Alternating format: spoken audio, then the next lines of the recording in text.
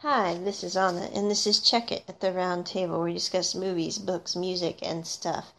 Today we are discussing the Guernsey Literary and Potato Peel Pie Society. This is a novel by Mary Ann Schaefer and Annie Barrows. Some of you may know this novel because it was made into a Netflix film, although if you have not read the book and you've only seen the movie, this is one of those things that I highly recommend you read the book because it really is very little like the movie. And I don't mean that bad. Mainly, the lead character in the movie is shown to be a very simpering idiot, no offense at all. And in the book, she's a very strong minded, amazing creature. So if you're going to give it a complete gamut, I would definitely read the book. This is one of my favorite books of all time. It's one of the few fiction books that I just really, really like. I've actually read it like literally 3 times so far. I'm probably going to read it again this winter. But the reason I like it is actually set up in a series of letters. And the community aspect of the letters about these people that live on the island of Guernsey and how they're dealing with the basically the trauma and the difficulties they went through in World War II when they were under German rule because Germany came and invaded the island and took it over. And after World War II, getting back into life as it used to be is difficult. And there's this woman who is the main character, Juliet, in this story. And the thing I really like about this is, number one, the community aspect. To me, I don't mean it weird. I don't really like books that aren't about a bunch of people getting together to basically make a group and make a positive group. And that's really what this whole story is about. The other thing that I extremely like about this is Julia actually adopts a little girl in this book. And she adopts the little girl as a single woman in the 40s, which was very unheard of. And the thing I love about it is, again, kids are such an awesome thing, and a lot of times they are shown in a non-positive light. And to me, that's more of a reflection of the adults who are writing about them or featuring them than the children themselves. And the thing, Kit is the kid's name in this story. The thing I love about this story is Julia is basically just so excited to have this kid because this kid is absolutely awesome. I mean, really, she is totally, totally cool. And it's not like, oh, I'm taking the child as a, thing I can knock off my do-good list, because that's really not it at all.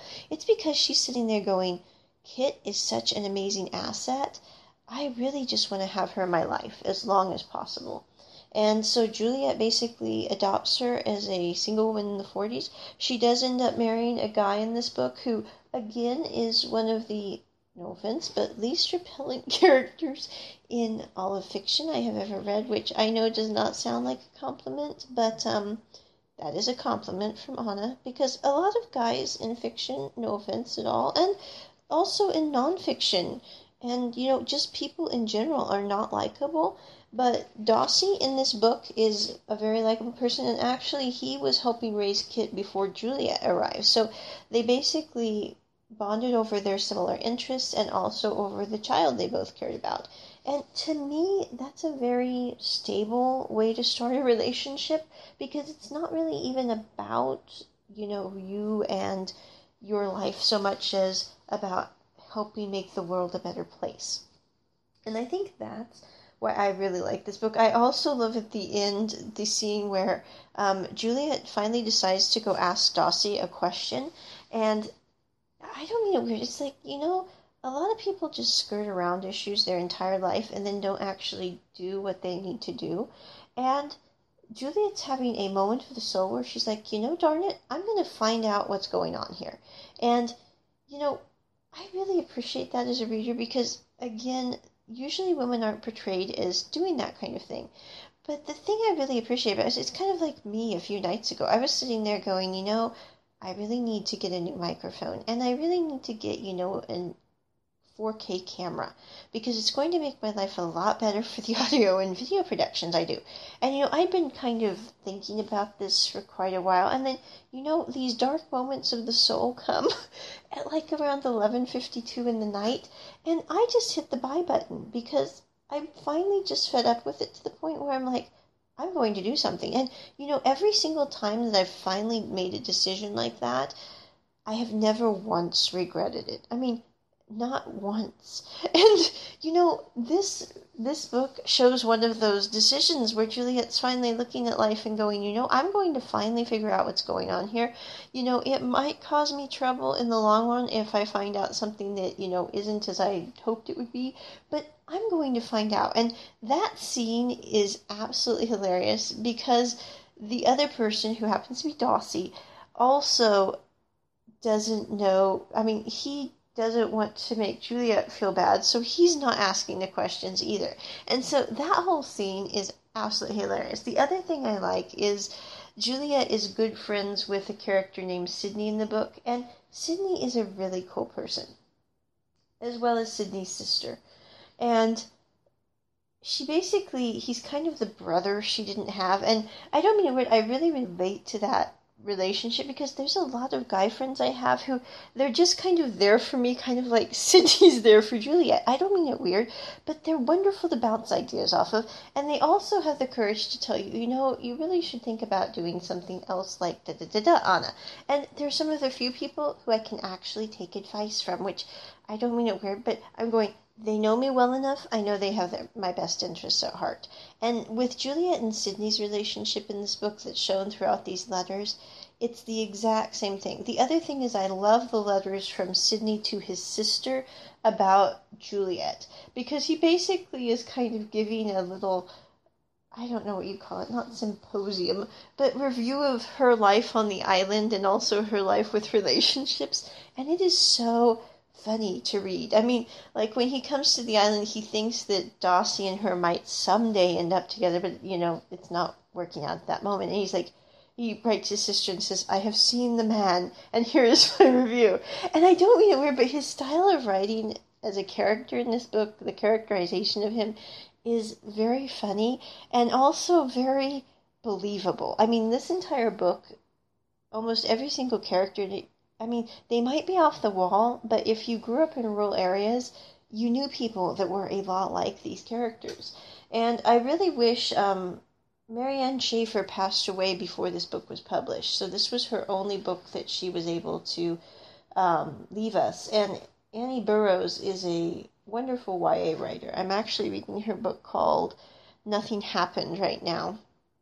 But this book is a treasure. It was extremely popular when it first came out back in, I'm not sure when it came out. Let me see here. Back in 2008. So, I mean, this is an older book. This is one that is constantly on my shelf. I mean, I've moved quite a lot in a few years, but I will always make sure that I have a copy of this book on my bookcase. I mean, there are just certain things that are non-negotiable, and this happens to be one of them. I mean, no offense, it just really, really does. And so, again, it's one of the few fiction works that I will actually sit down and read that was published in the last 100 years. And I'm not saying that to be bad. I'm just saying I don't really read much fiction, mainly because a lot of it tends to be what I call, no offense, but kind of fluffy. And this one, it's not a fluffy read. It's a little bit difficult. I read it to Bob when she was a kid, but some people would not do that. Again, the only reason I did that is Bob was quite adultish when she was a kid. And so, this was not too difficult to read to Bob. But, most 8-year-olds, it might not be what you'd want to read to them, because it is a book about, the difficulties after war. And so it just really kind of depends on your child. I would definitely make sure that all my kids read this before they left the house, and to live their lives. Mainly just because it's kind of like, if anyone's familiar with the work Spoon River, which I haven't read in entirety, so I'm not a expert on it at all, but it basically is just categorizing everybody's life as an individual and then as a group together through these letters that they write each other. And I really couldn't be happier with the setup. It's one of the few letter books I've ever read, and, etc. The other thing is there are some gentle nods to Jane Austen in this book. And the other thing I really like is at the last page, there is a story about basically, she's writing to Sidney to let him know that he needs to fly over because she's having an unexpected wedding because she and Darcy are going to get married.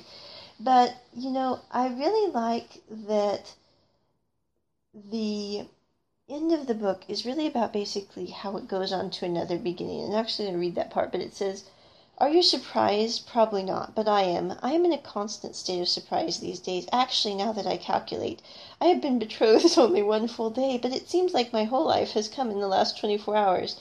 Think of it. We could have gone on forever. This succession with dignity can ruin your life if you let it." I'm abbreviating here.